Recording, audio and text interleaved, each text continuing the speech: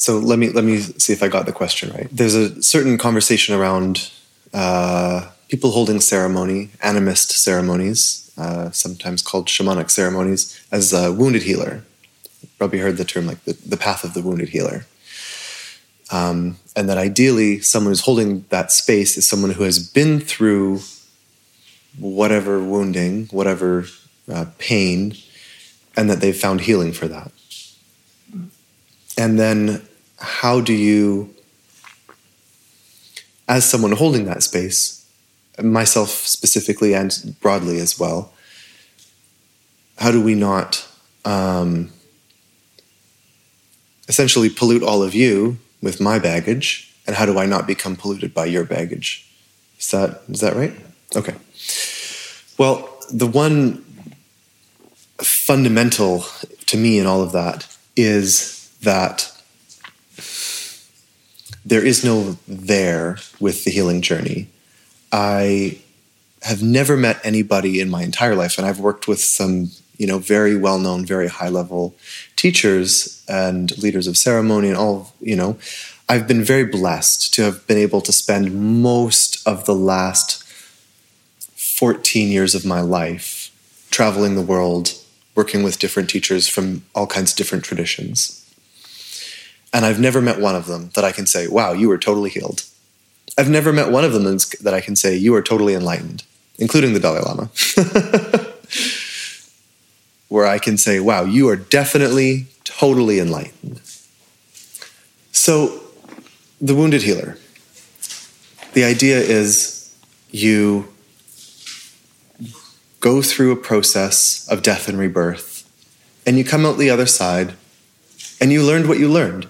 This is also like, if you're interested in mythology and like Joseph Campbell and The Hero with 1,000 Faces, and this story that underlies, it is like the human story, the personal, our own, each individual lives, our heroic journeys of just being human. The wounded healer is the story of that, of going into this dungeon, into this Mordor, into this matrix, into, the Empire in Star Wars, and coming out the other side and being able to take that knowledge back to your community. That is how all of those stories, they tie up in the end. Frodo has to go back to the Shire. Neo has to go back and get other people out of the Matrix.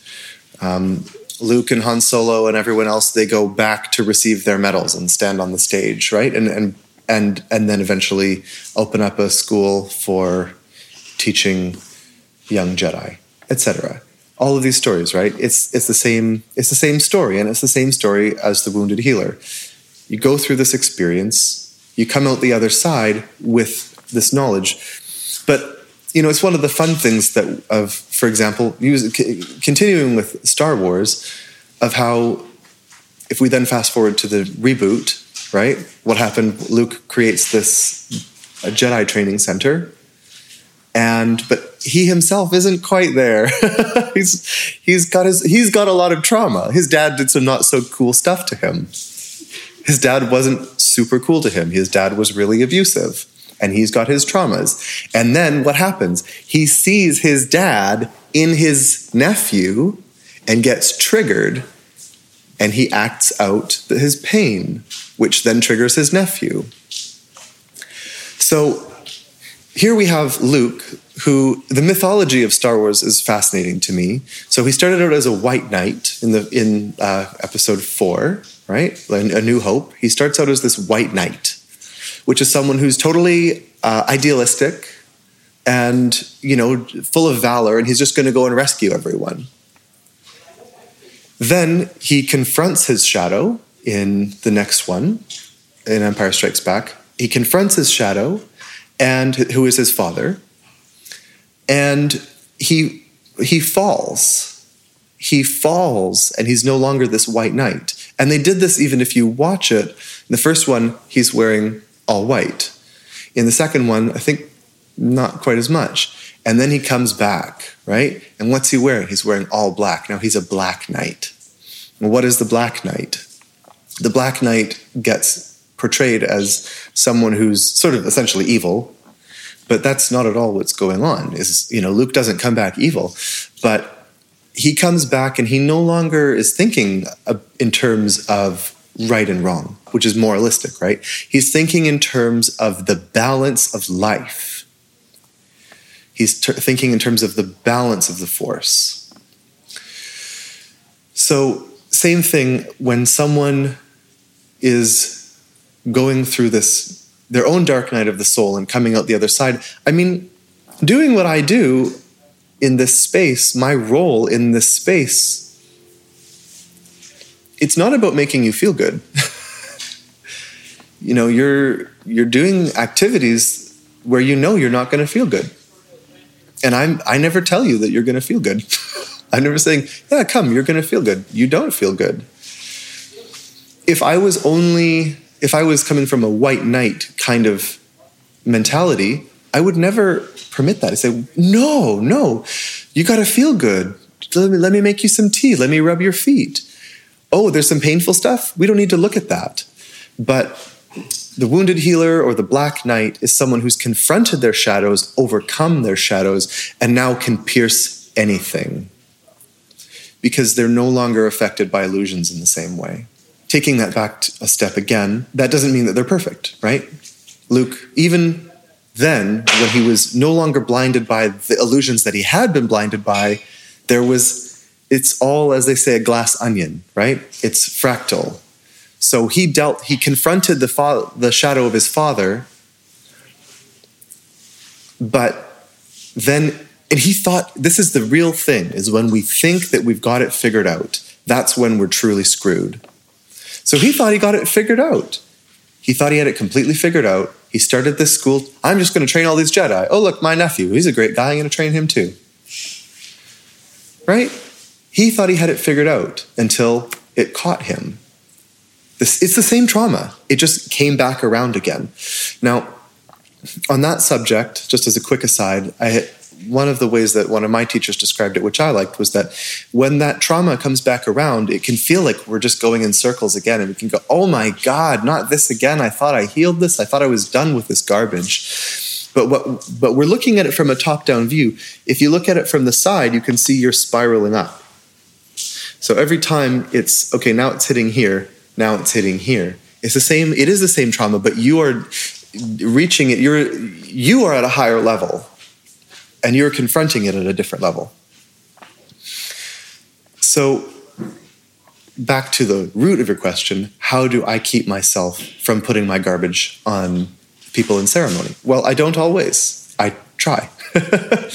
I'm not perfect. And I have not recently, but in the past, I've definitely put my garbage on people. And how do I not get other people's garbage on me? My specific strategy for that is to come from a place where I can love anything and everything as it comes up. And is that the state of mind that I live in all day, every day? No, I spend a lot of time there, but it's not where I live all day, every day. In ceremony, is that where I'm coming from? Almost the whole time. I want to say almost always. Even if the energy of the room is coming through me and I feel intense grief and pain from everybody, I still love that grief and I love that pain. And I'm grateful for it because it means we're alive. If we're sitting here and we're crying and we're feeling grief and pain, it means we're alive. This is another moment. This moment is a moment we get to be alive and grieving and crying together. We're suffering, but we're all suffering together. And that, to me, has tremendous value in terms of recognizing and feeling a state of compassion. If we're all in this together, I've suffered like you. You've probably suffered like me. I've suffered like you. I've suffered like you. I've suffered like you. Like we've all, and you've all probably in your own way suffered like me. So I can see that we're all in this together, and that gives me a sense of connection. And that connection helps bring me back to that place of being able to love it all. Not just the good stuff, but the hard stuff too. Not just the pleasantness and the pleasure, but whatever emotion needs to move through, dynamically accepting that emotion, that's just what's moving through, and then being friendly towards it. So that's my practice on how do I handle the energy in the room, how do I not put my garbage on other people is essentially the same thing, but the flip side of the coin. If I am in a state, if I'm in that state, I don't feel that there's separateness between you and me. You're just another myself, and I'm another you. I see you. I see all the ways in which you're human, all the ways in which you have loved, all the ways in which you've lost, all of your own personal suffering, all of the joy and kindness and warmth in your heart. And I know that I have all of that in me too. We maybe have come from different places. Maybe we're born in different countries. Maybe we've walked different roads that look different to get into this room where we're sitting with each other. But fundamentally, we're essentially the same. We're just different fingers on the same hand. Yeah, but then we could be in a different level of that spiral. Sure. How are you sure that I can handle what you can handle? That's another whole nother question. How can I, you can handle love. How do I know that you can handle what I can handle? I know that you can handle love. And also, if you are here, let's use the example of trauma, because a lot of people come to this work because of trauma. You survived the trauma. Whatever the trauma was, you survived it. So you can definitely survive the emotion attached to the trauma. You can definitely move through that emotion. If you survived the original trauma, you can survive the emotion.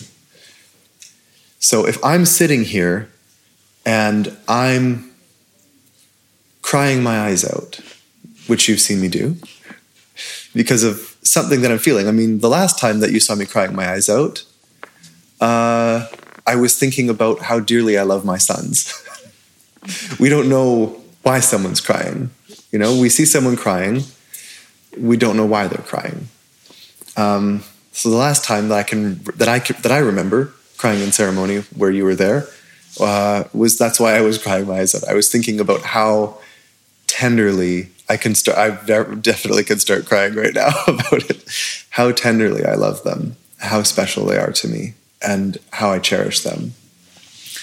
And I experience overwhelming emotion, and that emotion, for me personally, not right or wrong, just for me, that emotion comes out. It can come out as sobbing.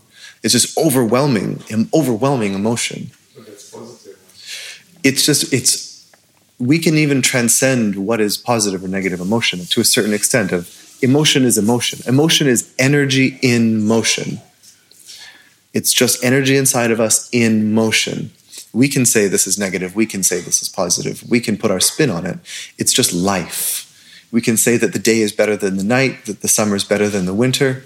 It's all just two sides of the same coin.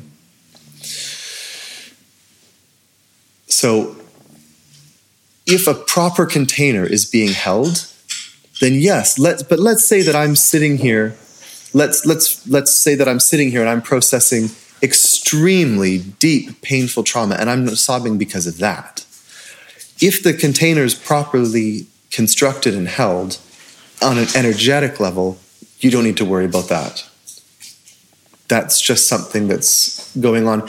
And if I am the person who is at the focal point of that container, or at the constructor of that container, the holder of that container, let's say, there's different. This is something that depends on the tradition. This isn't like a universal thing, but at least the way that I was taught,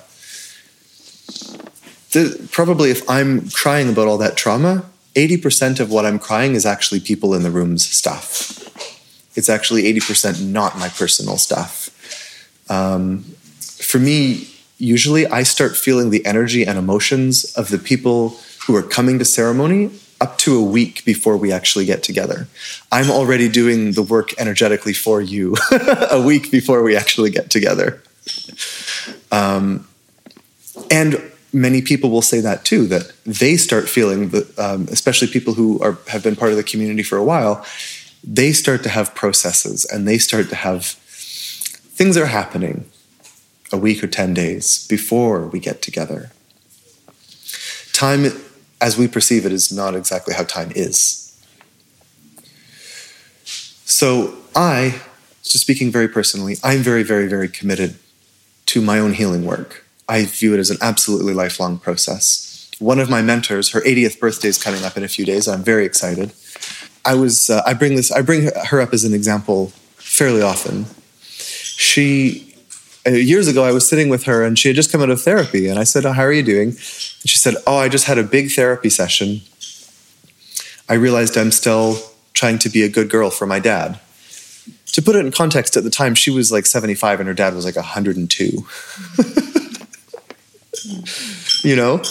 But she was still going to therapy regularly. She was still completely committed to her growth in her mid-70s. Now she's in her very late 70s. And for me, that's how I view it. It's a lifelong process. So today I'm coming to you, and I can say with confidence, I'm by far at the best level that I've ever been in my life. I have essentially no vices left in my life. I'm very happy. I'm in a very good place. But does that mean I'm healed? Right? Because if you asked me a year ago, I would have given you a similar answer. I would have said a similar thing. But yet I'm much more healed than I was a year ago. If you ask me in 10 years from now, I'll probably look back at the person I am now and go like, I thought I was healed, but nothing compared to where I'm at now. And I look back at myself 10 years ago and I thought I had done a good, I didn't think I was like healed, but I thought I'd done a good chunk of healing work. And I look back at myself 10 years ago, I'm like, what a mess, what a disaster I was.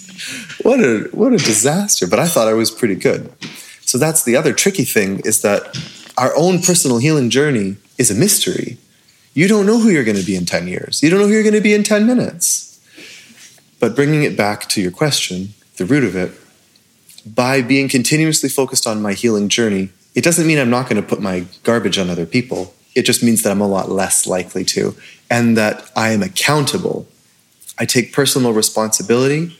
If I harm anybody, anywhere, any way, any time, if I harmed someone 10 years ago, if I harmed someone 20 years ago, whatever my intentions were, I will take responsibility for that situation, and I will do whatever's in my capacity to help remedy that situation.